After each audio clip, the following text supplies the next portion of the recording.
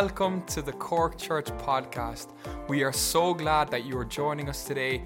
We hope this message inspires you, builds your faith, and encourages you in the things of the Lord. Enjoy the message.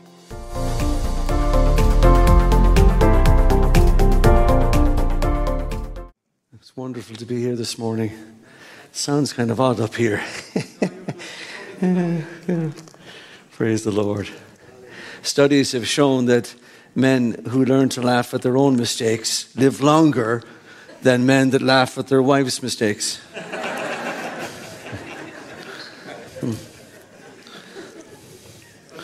Yeah. A husband and wife decided to have the pastor over for lunch, and they had a fantastic meal. The pastor went away. The wife said to the husband, she said, I think the pastor stole our spoon.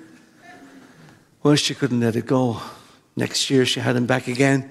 Wonderful meal. She just couldn't leave it go. She said to the pastor, did you steal our spoon?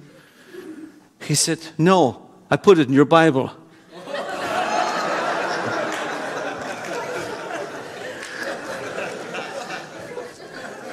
Just one more. This is my favorite one.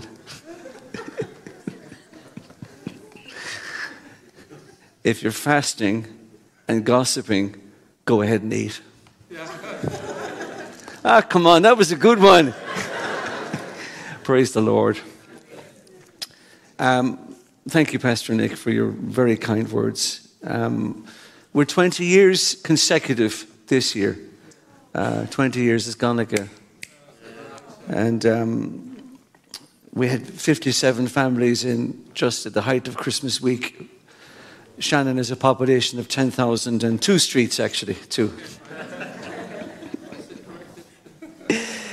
I had to grow the beard, by the way, to distinct the DNA, So.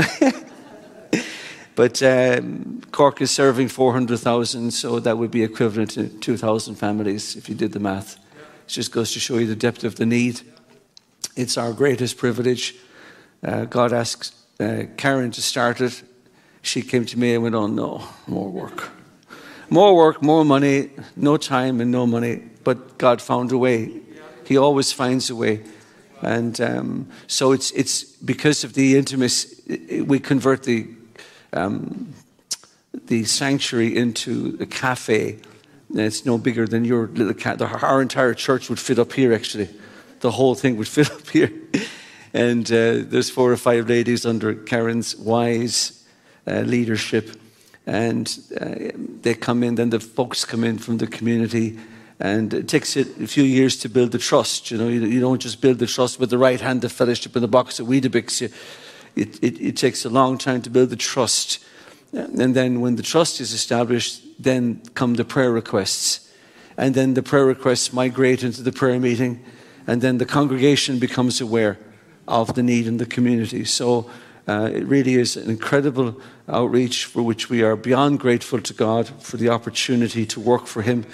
He calls us into His vineyard and puts us in a corner and says, just go and do that and stop worrying about what everybody else is doing. I love what He says to one of the apostles. He says, if He is to remain here till I come, what is that to you?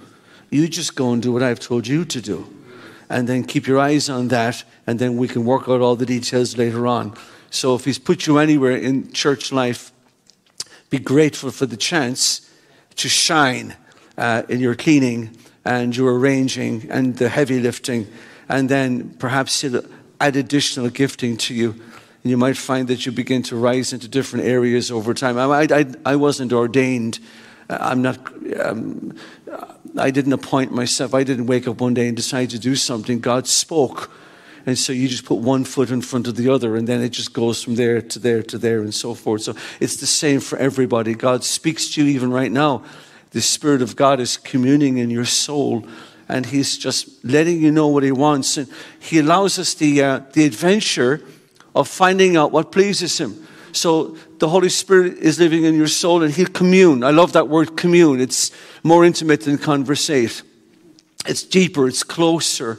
And He's communing with you. And He then says, use your mind to think about what I've just said to your soul. That's the proximity of God. He's not up in Venus or Mars. He's not far from you at all. He's taken up residency in your soul, and so he's communing with you. All of you, every one of you, no one's an exception.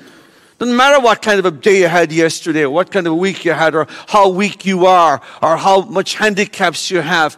He doesn't recoil like we recoil. I wish we could be more like him. But he doesn't recoil like that. He is communing with you. He's revealing his will. He says, use your mind and think about what I'm saying.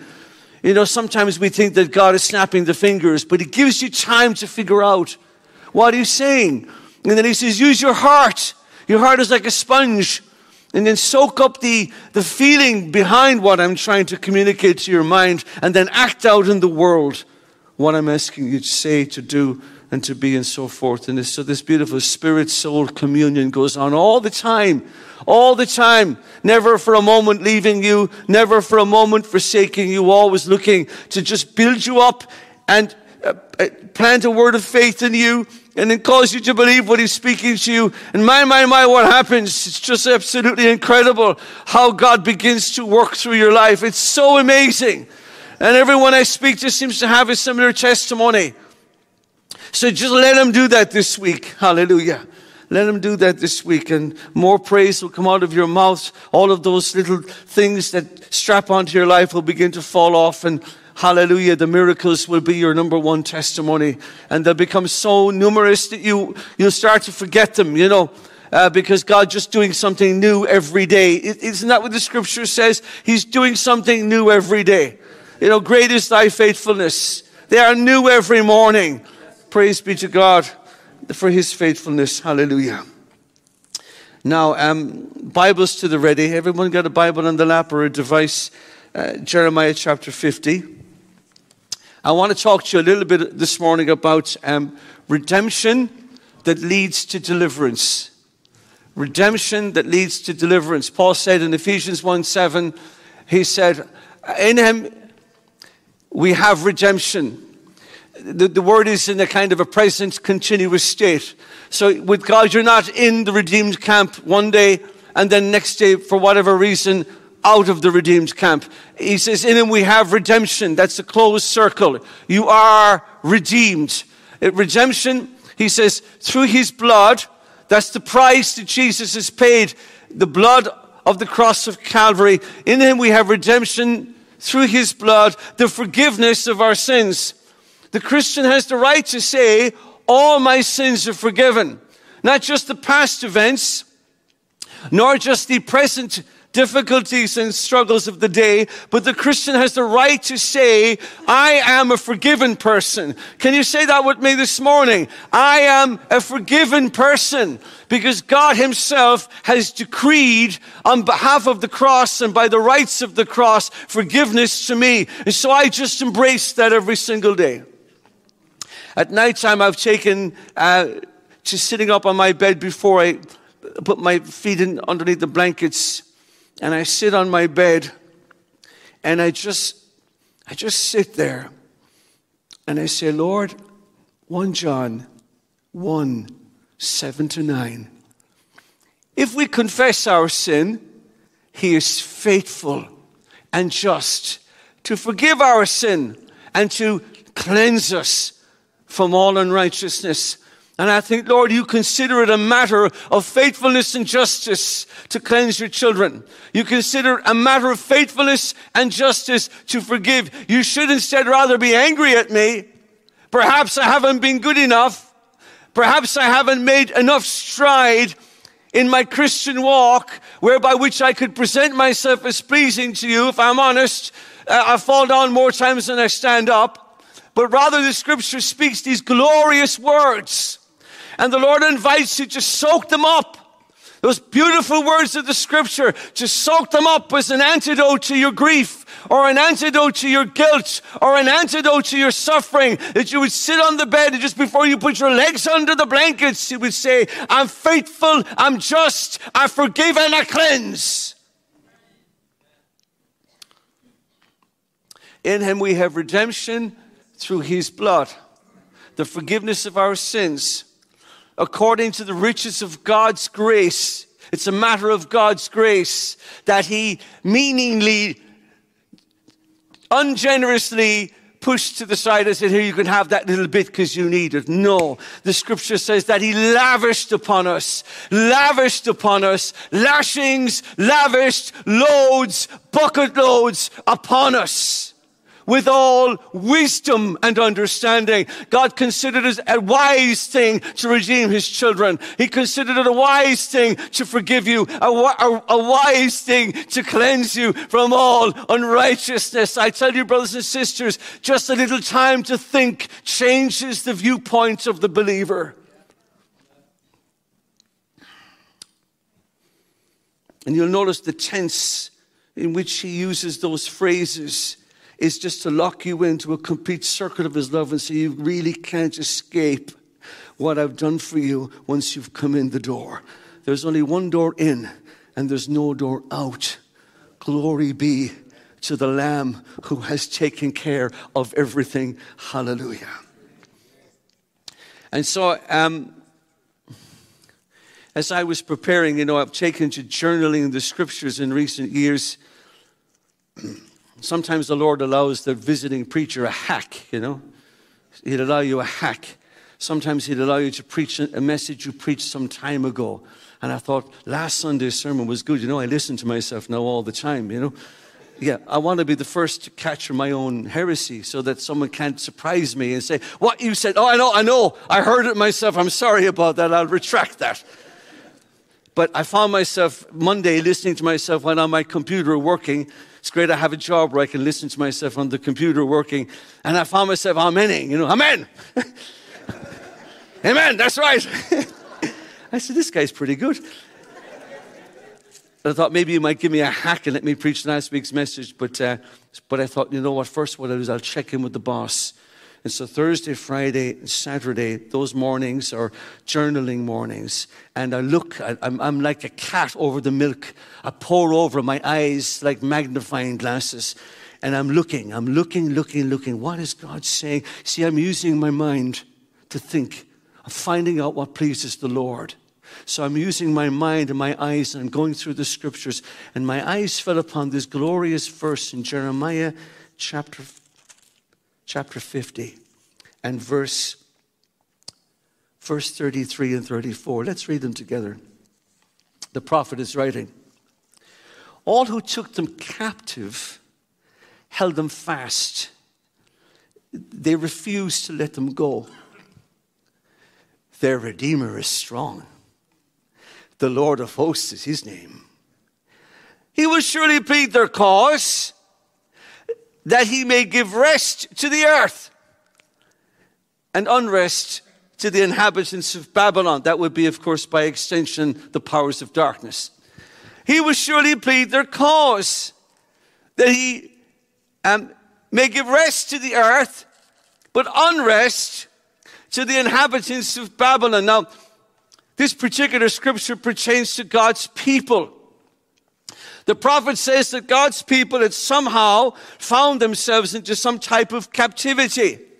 Now, it's impossible for God's people to be captive.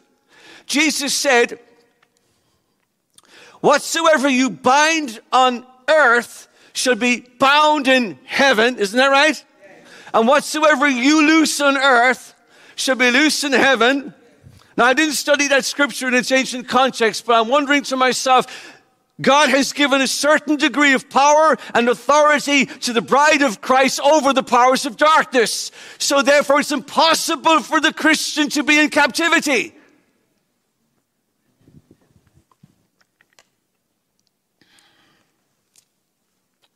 But sometimes you can feel like you're captive. Sometimes you can be struggling with something. We won't go into the detail of what that might be, but we'll just say sometimes you can be struggling with something that can last a long time. And you can come into the kind of situation where you begin to think and often even begin to say that I'm in bondage too. I'm in bondage too. I have such a strong struggle inside of my life at the moment, a character or perhaps something worse issue in my life that it feels to me like I am in bondage to. But I would say to you this morning, I believe by the Spirit, that the people of God are unbound. It just feels that way. It's not your reality. It's not your paradigm. It's not what God has decreed concerning you, but it is very much a sense in which you are bound. All who took them captive, says the prophet, held them fast. They refused to let them go.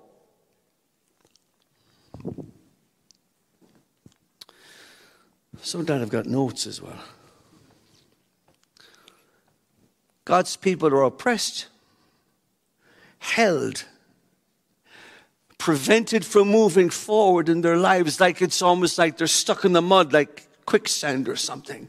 It feels like slavery, even though when in fact we're not captives at all. We're the freedmen and women of Christ. We're the Lord's freedmen. We're the ambassadors of Jesus Christ in the society we live in. We're the ones, brothers and sisters, that God has appointed wherever we move now, in that circle you move in, to bring the light into the darkness. The question, how does it happen that a free child of God can so feel and so act like he's a slave? You see, your enemy's cunning.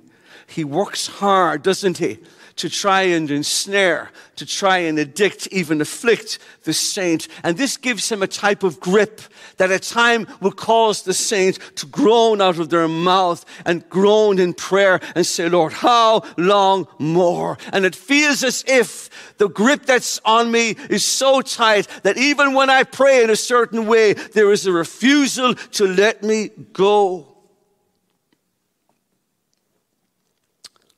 Many are the times that the saint of God will cry out in despair. Sometimes such cries do not lead to freedom. And the result is further soul-searching and even despair. And often the most prominent word a saint will cry out in their private war is why. Why is it at this point in the journey I'm not where I should be, or I'm not where I think I should be? What is going on? When will I experience the victory, the total victory, the promised victory that is so clearly put down in the pages of Scripture and has been spoken to me time and time again, but yet here I am still in this struggle?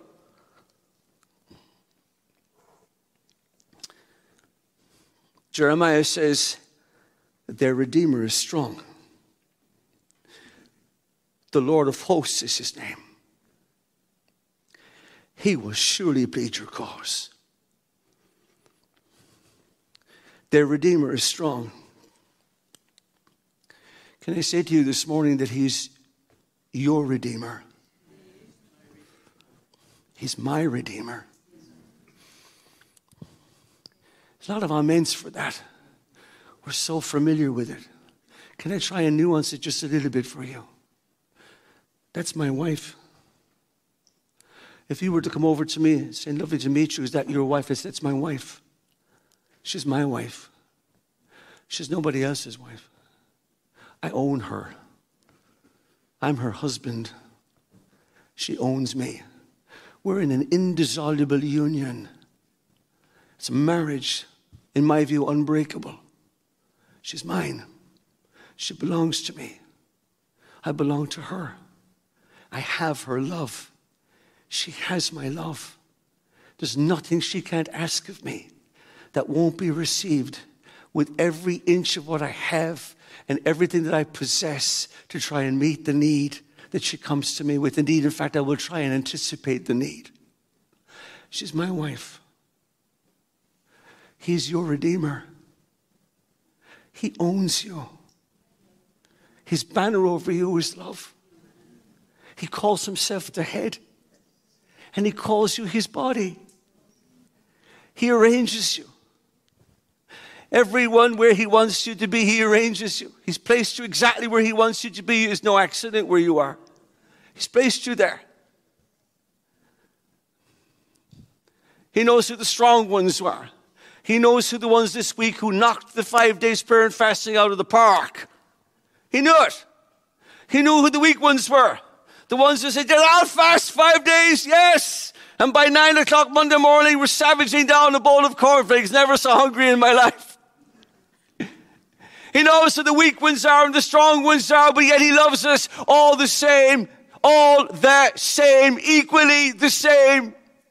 No great champions in the eyes of God, really. There's no firsts and seconds, well, maybe Abraham, but look, there's always a few exceptions. Everyone's the same. He's my Redeemer, you see. He's mine. The old hymn says, mine, mine, mine. I know thou art mine. Savior, dear Savior, I know thou art mine. It's the song of the saint. God says, take it into your soul. Use your mind and think about it. Use your heart and soak up what it means. Because it means I belong to him. I have my very own Redeemer.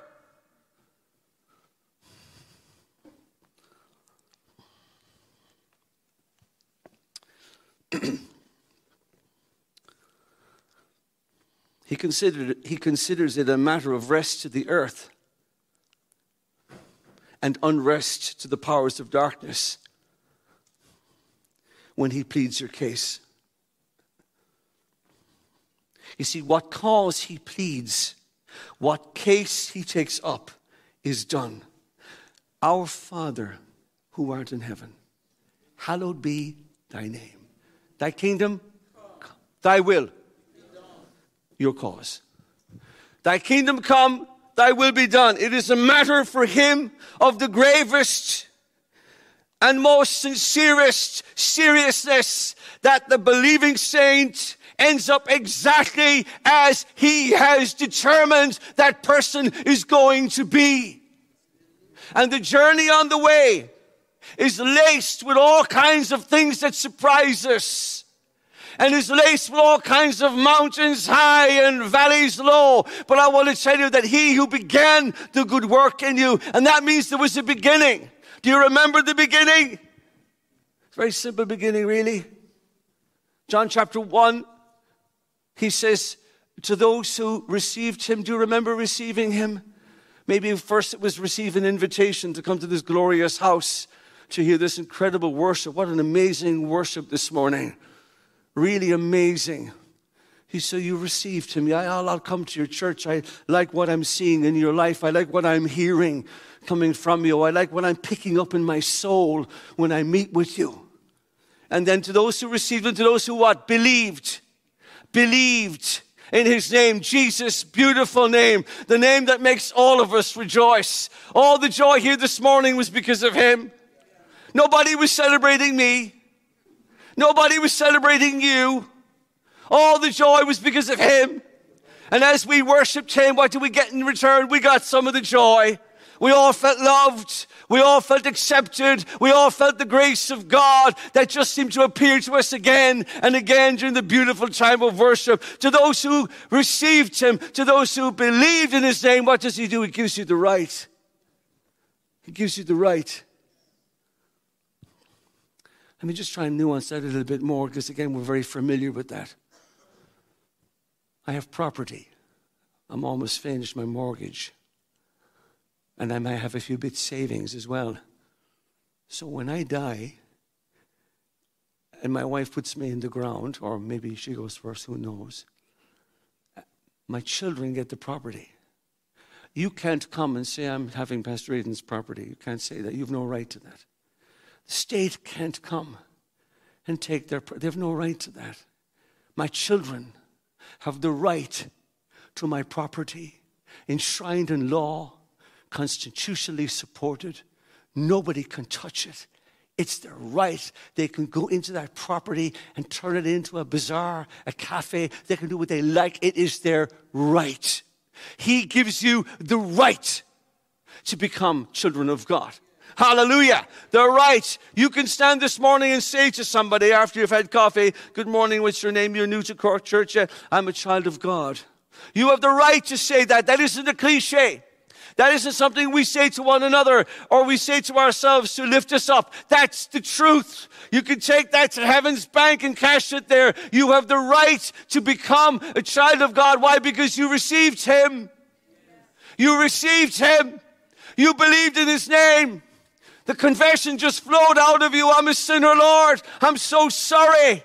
Oh, so sorry. Please forgive me. Instantly he forgave you. Lord, give me your spirit. Change me. Do what you got to do in this life. What did he do? He put his Holy Spirit into your soul. And there he communes with you in spirit, soul, communion all the days of your life.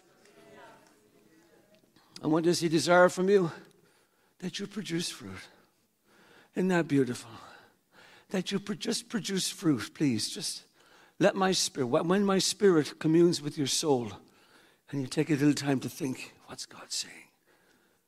It's so lovely just to think, what is God saying? Sometimes you don't figure it out straight away. And then with your heart, what do I need to feel here? What does God want me to feel? And how does he want me to move forward? And this alone will produce fruit. Hallelujah. Love, joy, peace, kindness, goodness, faithfulness, gentleness, self-control. I find it amazing that fruit seems to be produced organically in the Christian life. It just seems to happen, and it will continue to happen in you. Praise his glorious name. Moving along. God considers your cause equivalent to rest for the earth. That's by way of some kind of a comparison. Rest for the earth, rest for you. And then Jeremiah says, and unrest for the powers of darkness. Their day is coming. Hallelujah. Now, let's move into the question, what is God waiting for before we come to close? Okay? So what is God waiting for? This all sounds very fantastic. And I came in with the struggle this morning and I'm feeling lighter already. Hallelujah. And a bit more faith is generating inside of me. I'm feeling like, yes, maybe today is my day. Maybe this is the day. So what is God waiting for? Can you believe the answer? Go back with me just a few chapters to chapter 46. Again, my eyes all over this text. Like a cat with the milk, I want to soak up. Something's happened to me in the last 5 or 6 years. Maybe it's because I've become a bigger sponge. I don't know what it is, but I want to soak up something more when I'm reading the Word of God. So I'm giving special attention. And so verse 10, read this with me. The prophet says, that day is the day of the Lord God of hosts. A day of vengeance to avenge himself on his foes. That day is the day of the Lord God of hosts. Now, the Lord of hosts, Jeremiah said in chapter 50, is his name. Now, the Lord of hosts is Yahweh Sabaoth. It's very fancy. That's a little bit of my very limited Hebrew. Yahweh Sabaoth, the Lord who is the commander of the hosts of the army of heaven. In actual fact, he is the absolute supreme from which everything flows. Everything flows from God. God is necessary. Everything else just exists because of him. He is necessary. And so his will is done. His way is had every time. And when David went to take on the giant, that grotesque beast called Goliath, and he went down there to the brook and he picked up those stones and he put them in his little purse and took out one and he said, you come against me with everything the world represents. Size, strength, power, invention, technology, and so forth. But he said, I come to you in the name of Yahweh Sabaoth, the Lord of hosts, and I'm going to cut your head off today. And he puts that stone in the sling and he begins and fires it. You know what? If he'd been the worst shot in the world, if he'd shot north 200 feet, the hand of the Spirit of God himself would have caught that stone and placed it between the eyes of the giant. But he allows David the thrill of doing it. You see how God partners with you? Took that stone and he flung it into Goliath's head. Went over to the dead corpse of the giant that had been taunting Israel for 40 days. Taunting and attacking. You're nothing. You think you're a child of God. You're nothing. I know what you're really like. You're small and weak and puny. You have no courage. I know what you said you'd do at the start of fasting week. You said you'd fast 5 days. You didn't fast once. You're just a failure. That's the mouthpiece of the giant.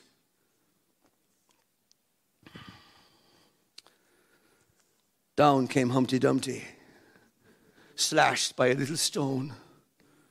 The arm of David himself flung the stone, but the hand of the Spirit of God guided it to its target. What's God waiting for? He's waiting for a certain day. God always has certain days. God has a day in mind for us when the trumpet of the Lord shall sound. With the dead in Christ rise first, of course. Their bodies reconstituted. Except this time they have glorious bodies. Pastor Patrick touched a little bit on that earlier. They have glorious bodies. My father was buried in pain. He was buried in weakness. He was buried to the sound of grieving. But he'll be raised glorious, immortal, powerful. If you wondered what it was you were going to be like when the Lord returns or after the resurrection, as Christ was after his resurrection, so you shall be. He'll be our head. We'll no longer have human DNA. Adam's DNA is removed. We'll have new DNA. Maybe we'll call it JC DNA. With the DNA of our new head, Jesus Christ. We will be like him. We will be like him in every way, except we'll have our individuality. We'll have our own bodies. You see, that's a day. That's a great day. That's a glorious day. Do you want to know what's even a more harrowing day than that? Harrowing in a good way now. It's when every one of us gets that one-on-one audience with the King himself. Oh, I can't imagine what that. I imagine when Pastor Nick was coming up the stairs earlier, I can imagine Pastor Nick coming up the stairs to meet his Savior face to face for the first time. Oh, boy, what a day. What a day. But the Lord has in mind a day. And he has in mind a day for you. And perhaps this morning you've resonated with some of the things I've said. And perhaps this morning a little bit more faith has been germinating in your heart and has been saying to you these words. And I believe this by the Spirit. Today is your day. Because with God, when the clock strikes 12, today's the day. Today's your day.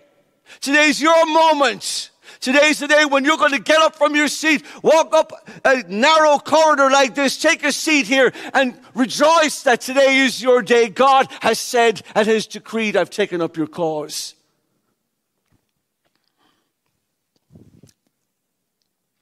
The day of the Lord of hosts, a day of vengeance.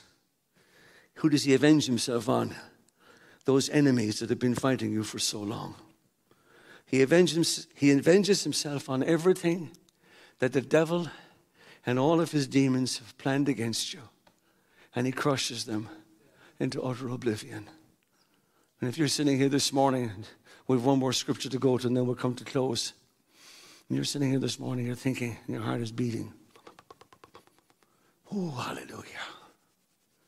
I'd have no objection if you got up off your seat right now and came up here and took a seat and waited for the close. That would be like some kind of declaration. It's my day today. It's my day. I felt his presence. I heard his word. I'm going to get up off my seat now. And I'm going to make my way up here. And I'm going to claim the victory of the day that God has said to me is my day today. Today, if you hear his voice, never push it back. Never push it back. Hallelujah. It's wonderful to know this, of course, because now all I have to do is wait for his day. What's that going to be like? I want to close with some verses, just two, in the latter part of chapter 50. Again, this came from the journaling as I was just running my eyes on the text and saying, Lord, what more? What more? There's something more to finish this off, to present it to the people, the saints. What more? He said, verse 44, I underlined it. He said, behold, like a lion coming up from the thicket of the Jordan against a perennial pasture, I will suddenly make them run away from her. Her is to be understood as the bride of Christ, the church, you and me. And I will appoint over her whomever I choose. For who is like me? Who will summon me? What shepherd can stand before me? Therefore, hear the plan that the Lord has made against Babylon, that's the kingdoms of darkness and the demon horde, and the purposes that he has formed against the land of the Chaldees. And he goes on to explain what the plan is. But here's what I want to leave you with this morning. He talks about the lion. Don't we have a synonym for this? The lion of the tribe of Judah. You've seen how the lion crouches closely to its prey. The lion is an expert hunter. The poor cheetah, much faster than the lion, but exhausts itself, sometimes hasn't the strength to devour its prey. But not so with the lion. The lion is slowly making his way. There's a day coming. And when he's within range, he pounces and he utterly annihilates the prey. The Lord has a day in mind for anyone who can hear my voice this morning, either online or in this house. And it's a day in mind when he says, today is the day. Today is the day, your day, when you walk out of that captive-like situation, which you were never bound in the first place. It was never my will for you. But I'm going to jump on the back of your enemy of the prey, and I'm going to devour that prey in one moment flat, and you are going to rejoice. I said you were going to rejoice. Can we give him praise? Hallelujah. You're going to rejoice. Hallelujah to the Lamb of God. Hallelujah. Redemption that leads to deliverance.